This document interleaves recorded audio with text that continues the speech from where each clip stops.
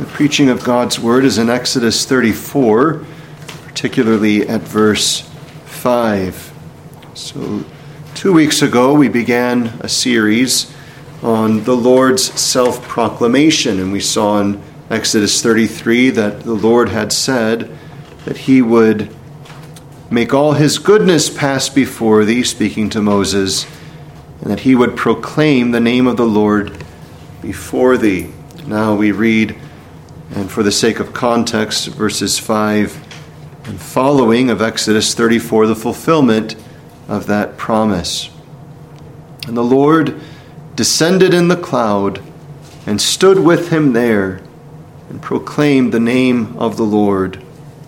And the Lord passed by before him and proclaimed, the Lord God, merciful and gracious, long-suffering and abundant in goodness and truth, keeping mercy for thousands, forgiving iniquity and transgression and sin, and that will by no means clear the guilty, visiting the iniquity of the fathers upon the children, and upon the children's children unto the third and to the fourth generation. And Moses made haste, and bowed his head toward the earth, and worshipped. And so on. It's particularly verse 5 that we give our attention to this evening. And the Lord descended in the cloud, and stood with him there, and proclaimed the name of the Lord. Now, as by experience, we're quite familiar with the fact that when children hear adults speak about things that are above the level of understanding of the children, there is something of a confusion. The ideas themselves are advanced beyond their own learning and understanding, and even the very terms are far beyond their ability to make sense. The ease with which the adults converse is something of a puzzle to the children. It demands that if the child is to understand that the adult, as it were, lowers himself to explain in ways that the child can understand the things that they've been talking about. Now, the fact is, there are some things that adults talk about that children, even with the best of teachers, cannot fully grasp because there's a number of things to learn first. And yet it is able still to be somewhat better understood when an adult takes the time, often to stoop to the level of the child, and use expressions and comparisons and other such things in order for that the child may somewhat understand the truth. So if the child's to understand, the adult must draw near and make plain what is discussed. Now, this is true about mere creatures. So think about what goes on in that moment. A creature whose understanding is limited is conversing with another who has similar understanding but which is limited, and then speaks to another creature whose understanding is limited and far less developed, and now this creature who is limited is going to speak to another about that thing. Well, how much far more necessary is it if God is to be known by us? He who is unlimited, he who is absolutely transcendent of all of our little understandings, that we are constrained to join with the Scripture to say that even at the clearest understanding we attain, that lo, these are a hiding of his ways. It is astounding to become acquainted with the biographies of godly men and women who live for many years, and at the end of their life to find them wrestling with how little they know of God. And yet it is the common fact. What we see here is the Lord dealing with the littleness of man in a gracious way. It is that we see here the Lord descends. Notice the text, that it's the Lord who takes the action. Moses draws near according to the Lord's command, and now it's God who draws near to him. And so what happens? Well, notice three things mentioned in verse 5. It's Jehovah who descends in the cloud. It is Jehovah who stood with him, that is, with Moses there. It is Jehovah who then not only stands, but proclaims his name. So Moses is there passive. He's there receiving. He's not the one attaining to anything of his own approach, but rather it is God who is the one doing all things. God is the one coming near. God is the one who is making known himself and proclaiming all the truth. And this in accordance to his grace. So what we find here is that the Lord is graciously drawing near to make known himself, and particularly in accordance to what we considered last time, to make known his grace. Now, this is important because what's taking place is not just, remember last time we talked about the difference between general revelation and special revelation. God's not simply confirming what is generally known by his general revelation, that God is almighty, powerful, eternal, and so on. But he's drawing near, specifically revealing his grace, his mercy, his love. And this is, of course, an act of God condescending. Now, we use the term condescending in a negative way. Don't be condescending to me. What we mean by that is actually sort of a double reference. So to be condescending is to draw down with somebody. When we say don't be condescending to me, we're saying don't treat me like I'm beneath you or like I'm a little child to whom you have to condescend. Though that's the way it's used, the word itself simply means to descend, to be with somebody. And we see that literally the Lord descended, but we also see that in the very essence of all that's taking place. The Lord is declaring his love, declaring his mercy, declaring his grace, and he's doing so in a way that brings him down to be with Moses. Now, this is tremendously clear in this passage, and yet it's most desperately needed to begin to understand what follows. Because what happens is when we start to think about God's grace and his mercy, we tend to think, what's the big deal? Or we think, well, of course that's what God is. And of course we deserve these things. Of course it's the fact that since he's been kind here, there, and everywhere else, that he should be kind to me as well. But the context helps us see how extraordinary the declaration and proclamation of his love and mercy is. That he is drawing down himself from heaven to declare to us his mercy. You can see this very clearly displayed in multiple ways in Matthew and chapter 3. Matthew chapter 3, you have the incarnate Word, the Lord Jesus Christ, and you have as well John recognizing this. Notice in Matthew 3 at verse 13, Jesus comes to be baptized of John. Verse 14, but John forbade him. What's he doing? He's saying, no, not at all.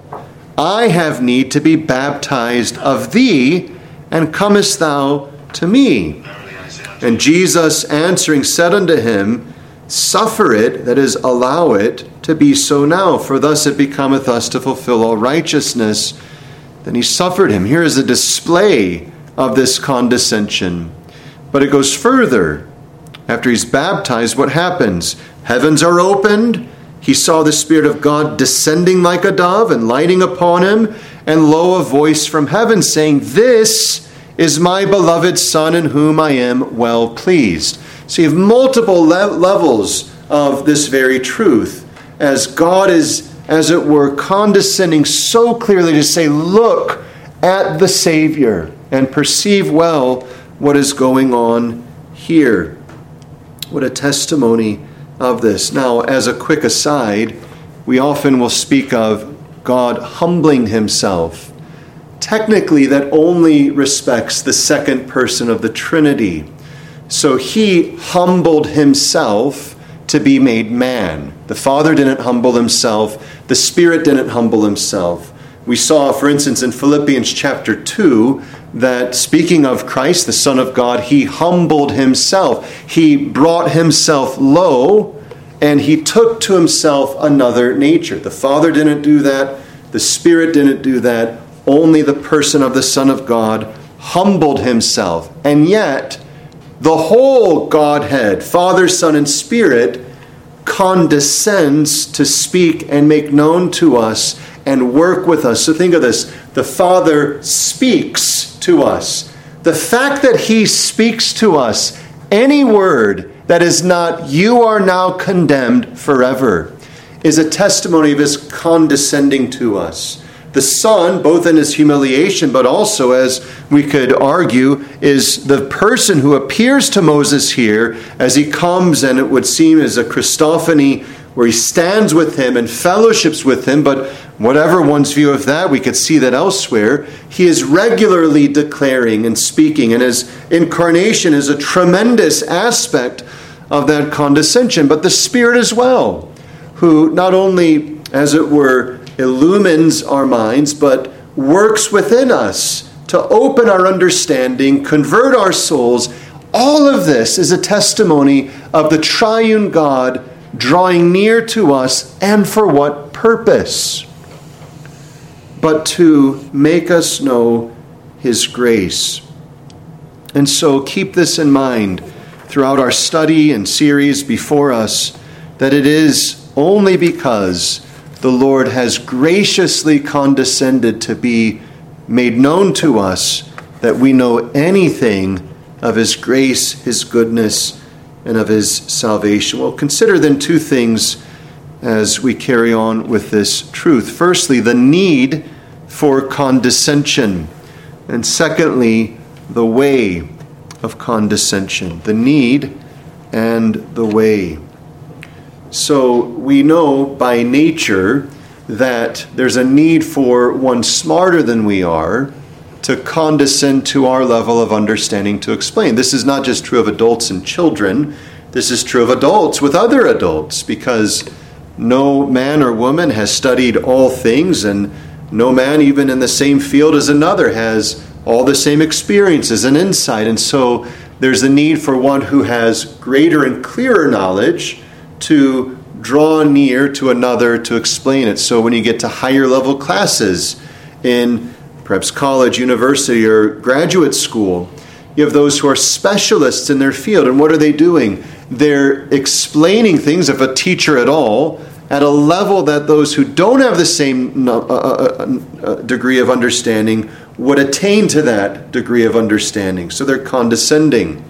And so we see this just fundamentally according to nature, that when one knows more, they have to stoop down in order to explain. Think about learning a language.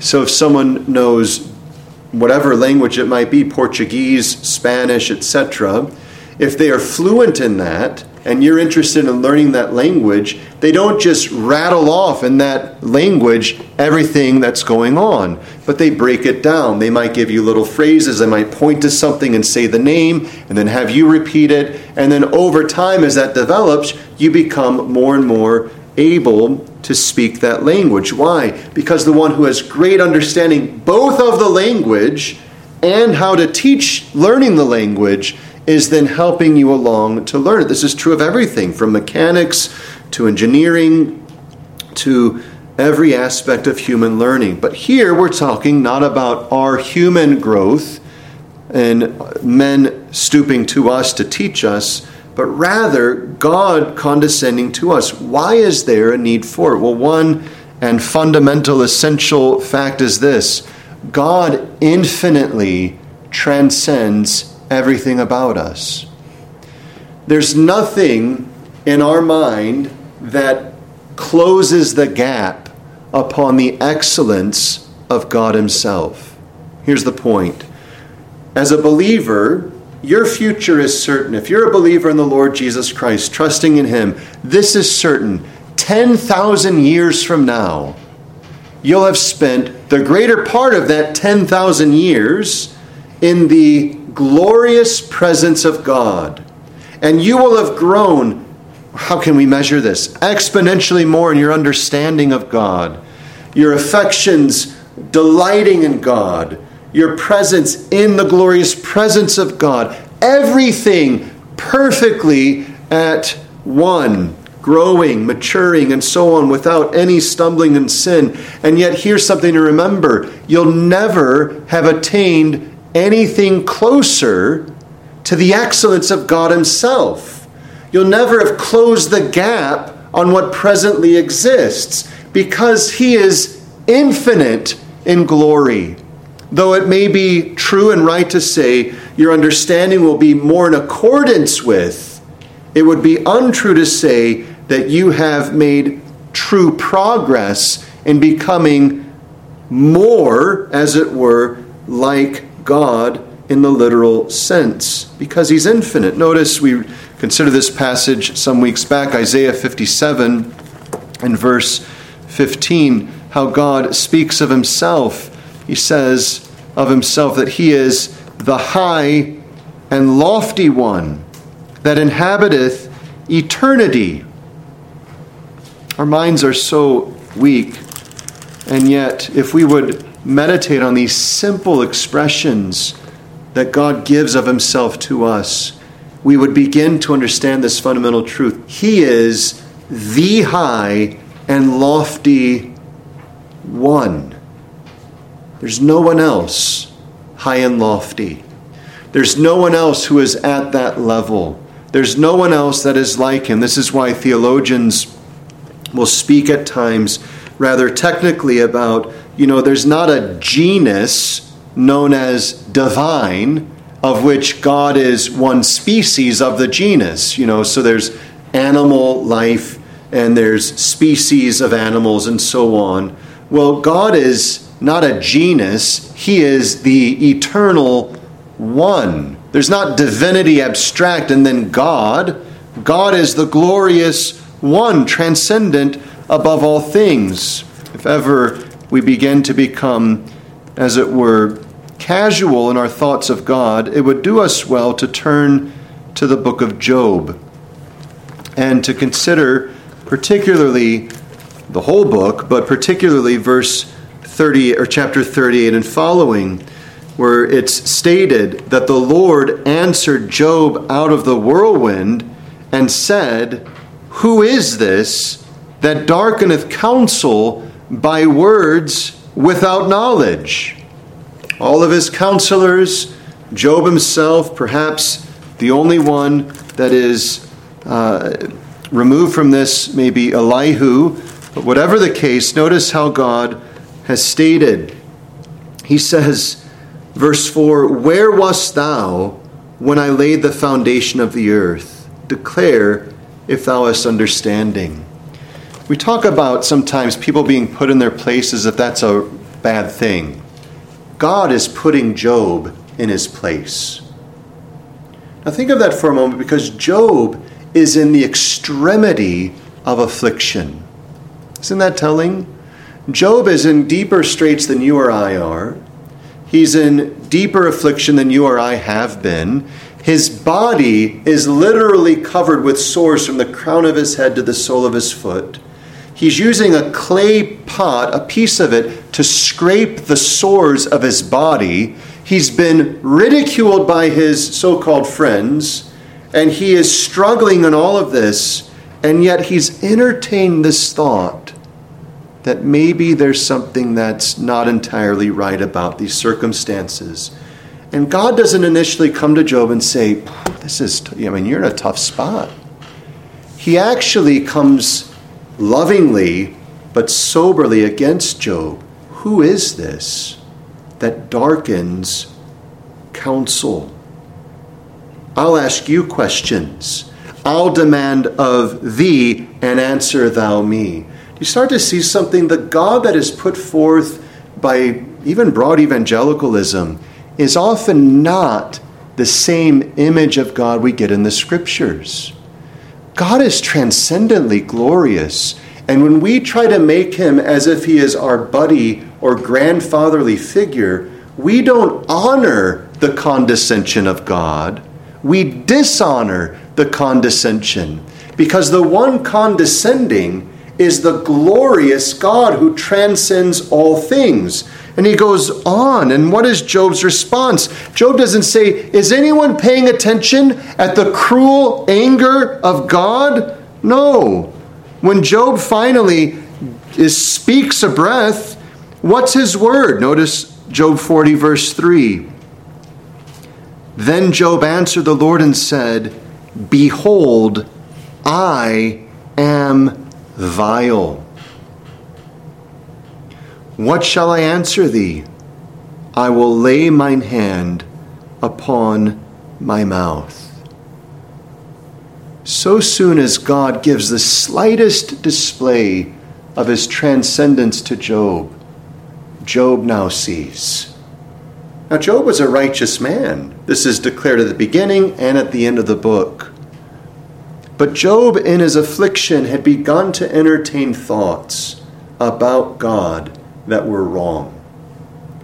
And God, whose name is jealous, would set the matter straight and say, let's remember something, Job. The one about whom you're entertaining these wayward thoughts is glorious, transcendent, good, perfect, sovereign. Keep it going. So you read from Job 38 onward through the rest of this book, and you'll realize God is making very plain this truth. He is most transcendent. Related to that, the need for this condescension is man is little. Think about your origin. Go back to conception in the womb. There you are, just a group of cells. We don't deny at all the image of God, but we're acknowledging that the image of God is placed upon an almost invisible mass of cells. And you go back to your ultimate origin. And what is that? Before God breathed his spirit into Adam, Adam was simply sculpted dirt. And death confirms this. Once you die, your body starts to break apart and decompose. And it disintegrates. That means its integration as one harmonious group, systems working together, breaks up. And eventually, given enough time, will simply return to the earth, dust. That's what you and I are. But it's not just our origin that helps us see that.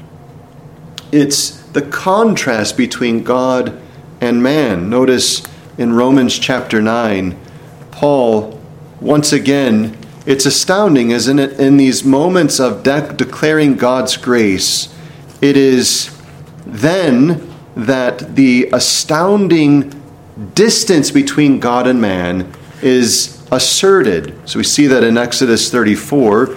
Notice Romans chapter 9, when Paul has just mentioned in Romans 8 about nothing shall separate us from the love of God, which is in Christ Jesus. He asserts the sovereignty of God with such unrelenting clarity. And finally, in verse 18, he says, therefore he hath mercy on whom he will have mercy, and whom he will he hardeneth. Thou wilt say then unto me, why doth he yet find fault? For who hath resisted his will? Nay, but, O man, who art thou that repliest against God? Shall the thing formed say to him that formed it, why hast thou made me thus? There's a truth, of course, to say that many of the sins of our age have misjudged the dignity that belongs to man. So people do undignified things with their body, with their time, with all sorts of things. But it's also true to say that men have thought a greater dignity to be man's than really is. Both of those are true. And here, Paul is challenging that temptation to think that we stand in any sense on an even field with God. Who are you, man? To reply to whom? God. Man, God. Creature, creator. A piece of clay versus the potter. And so what's happening? Paul's getting us clear in something. As dignified as we are, as astoundingly wonderful as our very bodies and souls working together are, as tremendous as society is, and all of the things that make us wonder at the accomplishments and so on of mankind, yet when it comes to comparing man with God, it has to be a contrast, not a comparison. You're man. You're clay. You're nothing compared to God. Now, before we say, wait a second, the Bible says a lot about man and his love, we're going to get to that. But in actuality, to understand the wonder of his love, we first have to understand what man is in himself. That he is infinitely beneath God. There's nothing in man that makes him, of his nature, worthy of a word from God. Nothing. Nothing in you, in me, in all mankind together demands that God so much as concerns himself with the slightest issue of your life. Nothing. Why? Because he is infinitely glorious, and you are a temporal piece of dirt. What makes this all the more apparent is that you and I, since Adam's fall, stand not as just creatures, ordered creatures, creatures dignified in the Lord's ordering of them, bearing his image, but what stands out is we have sinned. Man stands now as a sinner.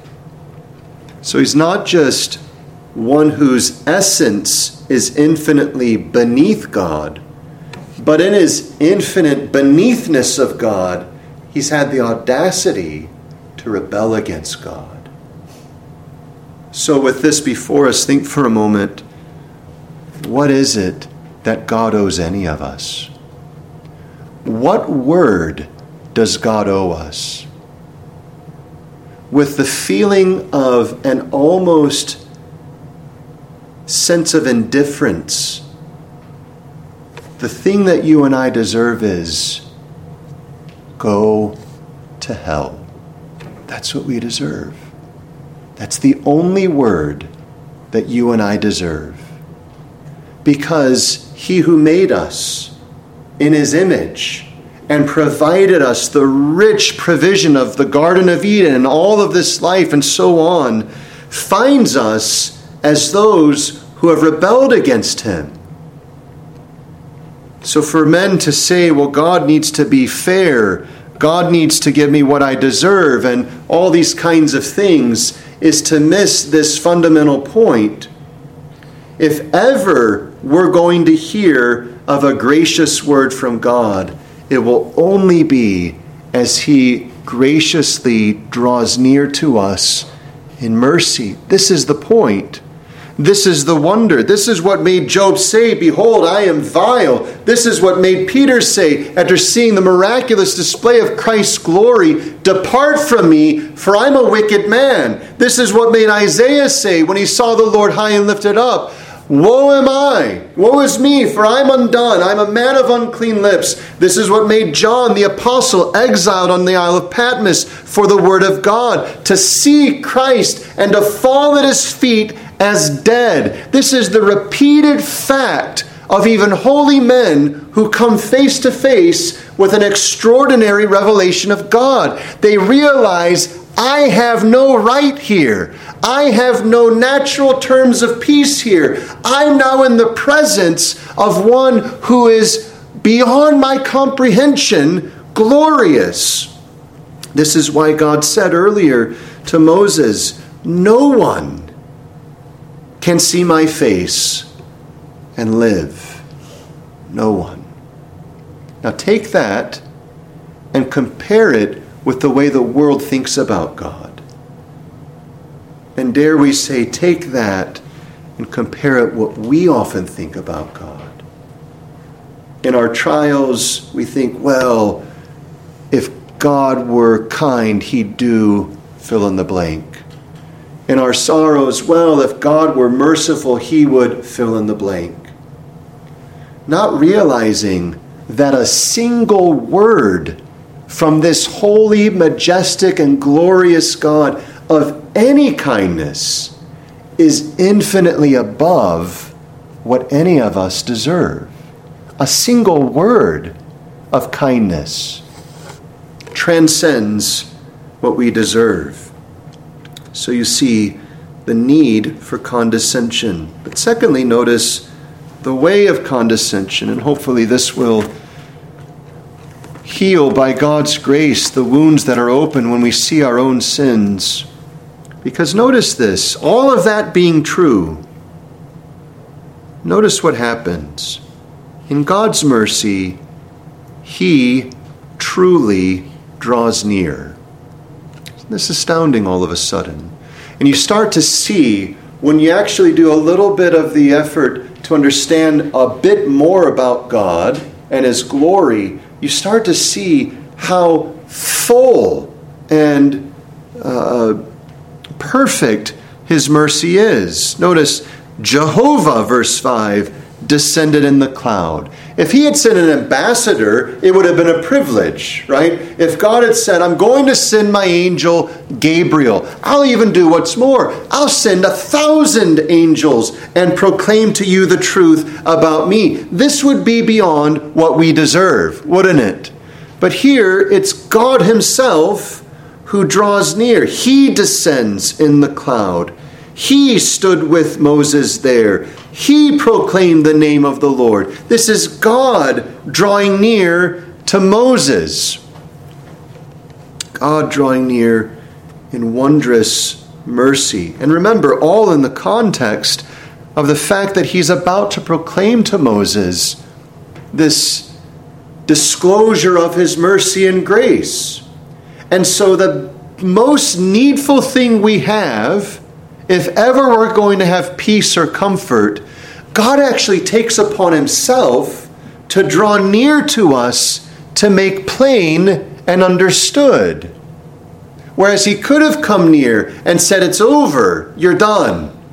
He comes near to disclose his mercy, his salvation, his grace. And this is the fact throughout the scriptures. I think even at the very beginning, so soon as Adam and Eve had sinned, what happens? The Lord then comes in the midst of the day, in the cool of the day in the garden, calls out for Adam. And Adam and Eve, of course, have hidden themselves. But what happens? Well, the Lord reproves them quite plainly. He gives a word of judgment against Adam and Eve.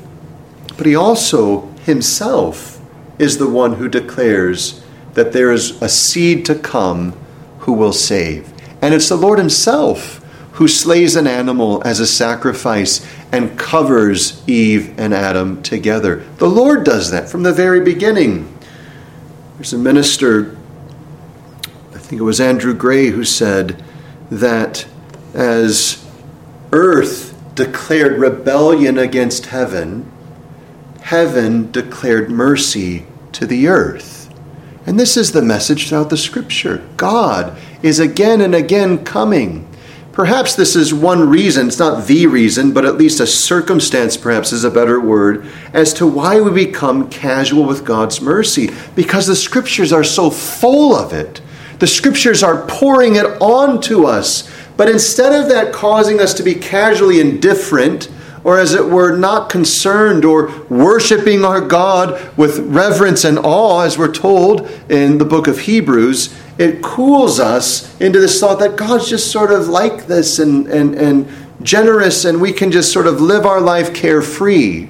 But instead we ought to see, no, it's that God draws near himself to take the most astounding truth, that God who is transcendent, and think of this, what do the angels who have rebelled against God know of God personally but his transcendence, period? Because all they know is their condemnation. That's all they know. That's the only message they will personally ever experience. But to us, the good news has come. And who is it that has drawn near to proclaim it? It's God himself. Well, this is true most perfectly in the incarnation of the Lord Jesus Christ. When he comes, and what is it he proclaims? He goes and proclaims the gospel, the good news, of the kingdom of God. The kingdom of God is nigh. The kingdom of God is at hand. The kingdom of God is with man. All of this proclamation is proclaimed by whom? By Christ, the Son of God incarnate. And his whole life is a proclamation where he himself has drawn near. You can see something of an anticipation even in this verse. Jehovah descended in the cloud. Well, it's not perfect, of course, is it? But what happens at the incarnation? Jehovah descends. Not Father in Spirit, but the second person, the Son of God, does indeed descend. He's born of a woman, born under the law, to redeem them that were under the law. And he is indeed standing on the earth. All this wondrous testimony of God truly drawing near. So we think of Jesus, for he shall save his people from their sins. But likewise in Matthew it says that his name will be Emmanuel. And what does that word mean? God with us. God really draws near to be with a people who have rebelled against him. There are scenes in the scripture which astonish us. One that ought to do so is when Christ is being tried, so-called, and he is struck in the face for, as it were, speaking of the high priest. Speak to the high priest that way. And whose face is struck? The face of the Son of God incarnate, who is the high priest. We see something of our own natural affections when Peter draws the sword and swings at this servant, cuts off his ear. But think of Christ's words. Put up your sword. Don't you understand? If I asked the Father, he would give me legions of angels right now.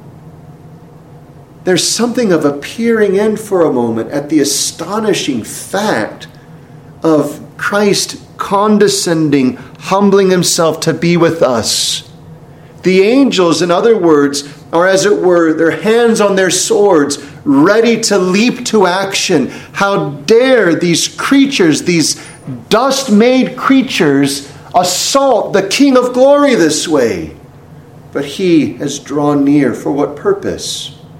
Not just to testify, but to fulfill the proclamation of the Lord God, merciful, gracious, and so on. We don't have much more time to carry on with this, but notice just as one aspect of his drawing near, he drew near in the incarnation. Do you know that he draws near in the preaching of his word every single time? Every time his word is preached, God has drawn near to those who have heard it. We get a glimmer of this in Ephesians chapter 2, verse 14. Speaking of Christ Jesus, he is our peace, who hath made both one. Verse 15, having abolished the flesh, in this flesh the enmity. Verse 16, that he might reconcile both, that is Jew and Gentile, unto God in one body. Verse 17, and came and preached peace to you, which were afar off, and them that were nigh. For through him we both have access by one Spirit unto the Father. Now, As has been mentioned before, Jesus never set one of his incarnate feet in the city of Ephesus. How did he come and preach to them in Ephesus? It's because, as he said at the Great Commission, go, where? Throughout the nations, to the nations. And he says, commanding them whatsoever or teaching them to observe whatsoever I have commanded you. But then he also says, lo, I am with you always. What's going on? Christ is saying that when his ministers preach the word, he's there with them. We get a picture of that in Revelation chapter 1, where he's the one holding the 7 stars in his right hand, and the stars are the ministers of the church. He's holding them, he's using them, he's planting them, he's giving them, he's preaching through them, so that when his word is preached, fundamentally what's going on is Christ is preaching. This is why the ordinances of God deserve such reverence, not because of some superstitious magic, but because these are the chosen means by which Christ meets with his people. This is why the Lord's Supper is so special to us, not just us, but all Christians, because it's one of those means by which Christ meets with his people. Who is it that meets with us? It's Christ. Who is it that preaches? It's Christ. Christ truly draws near, so that we truly can say, tonight we heard Christ. Isn't this what Christ himself says? My sheep hear my voice. When his word goes forth, his sheep hear it, and they follow. Well, there's more to say, but for the sake of time, notice as well the way of condescension. Something to note that he also does so by means of a mediator. This goes a little bit beyond we have time for, but notice Jehovah descends in the cloud, stood with him there, proclaimed the name of the Lord, but notice very quickly, it's not with all Israel that he stands, is it? It's with Moses. And what is Moses supposed to do? Moses is supposed to take the revelation God has given him and carry it to the others. Now this is important in many ways, not least of which Moses himself indicates in Deuteronomy 18 that a prophet like unto me shall God raise up. Him shall ye hear, right? Well, notice what is mentioned in the book of Acts in chapter 7.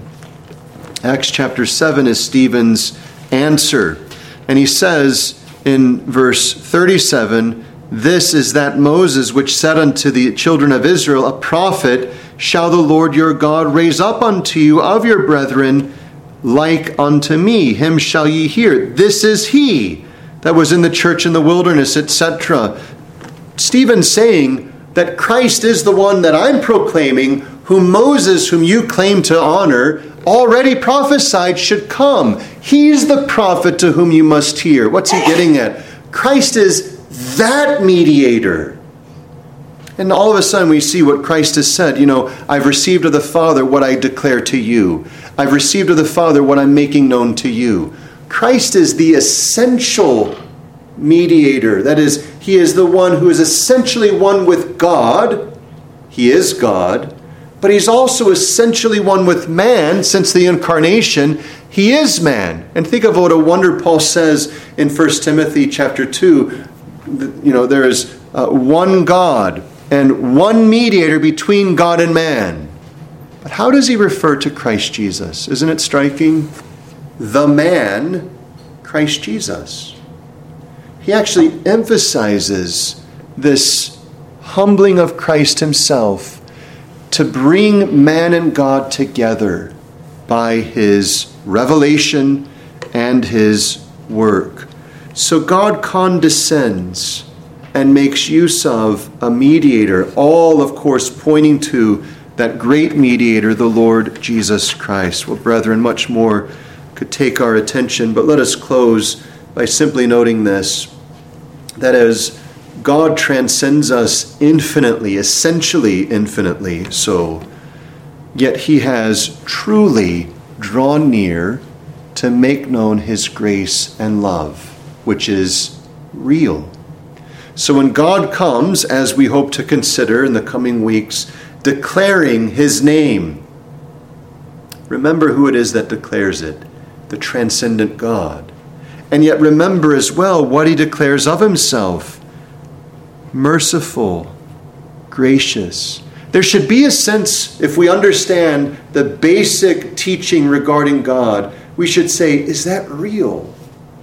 This glorious God, is it real that he is merciful and gracious? But instantly we should then embrace it. Of course it's real, because this transcendent and glorious God is the one who has proclaimed it. It's not the imagination of men. It's not the deep longings of my soul. It's God himself who has said, I am merciful, I am gracious, I forgive iniquity and transgression and sin. You see, all of this bolsters and strengthens a wonder of the grace of God. This God upon whom we have no claim in ourselves. This God who owes us absolutely nothing. Think of this for a moment.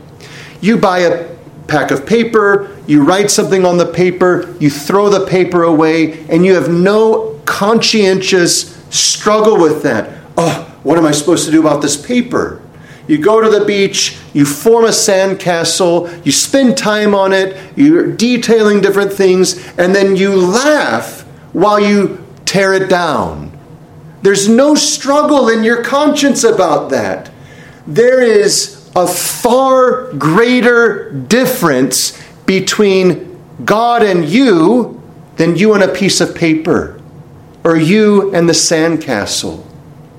We have to get that in order to begin to understand the unfathomable depth of God's wondrous love, that he should set it upon us and make us to know with a certainty that he sincerely cares for us, that he loves us such that he has sent his Son. And when we start to grasp that, it's then that we'll start to understand, as Paul says, nothing shall separate us from the love of God in Christ. Nothing. This glorious God who is absolutely, eternally free in accordance to his nature, yet has sovereignly set his love upon me and proclaimed his love to me. Oh, whatever else I encounter in this life, I have been given the greatest, the highest privilege that ever anything could receive. What a blessing, dear ones, when once we understand the transcendence of God, to understand his condescension to make his love known to us through Christ. What a reproof it is if we ignore his kind drawing near to speak to us a word of mercy. How much more so if we take the Bible, which is full of this condescension, this loving testimony, and we think, well, I need something more. I need something better. What else could we receive? God has spoken to us of his love and mercy and forgiveness. So, brethren, take up this wondrous, immeasurably rich, transcendent message of a transcendent God who has told us of his true kindness to us, all of which directs us to Christ, and in Christ do we find all of these things perfectly manifested: his goodness, his mercy, his grace, his forgiveness, and ever rejoice to know that this has been proclaimed to you by God himself. Would you stand with me for prayer?